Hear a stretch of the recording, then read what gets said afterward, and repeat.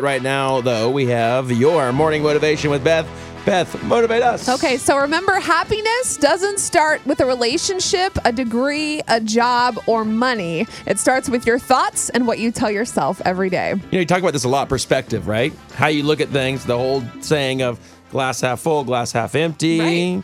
Focus on the things that you're happy about in your life. And the things you can control. Boom. Build on that. I like it. All right. She puts these on our Y100 Facebook page. You can share them with people. Spread some positivity. Thanks for waking up with us.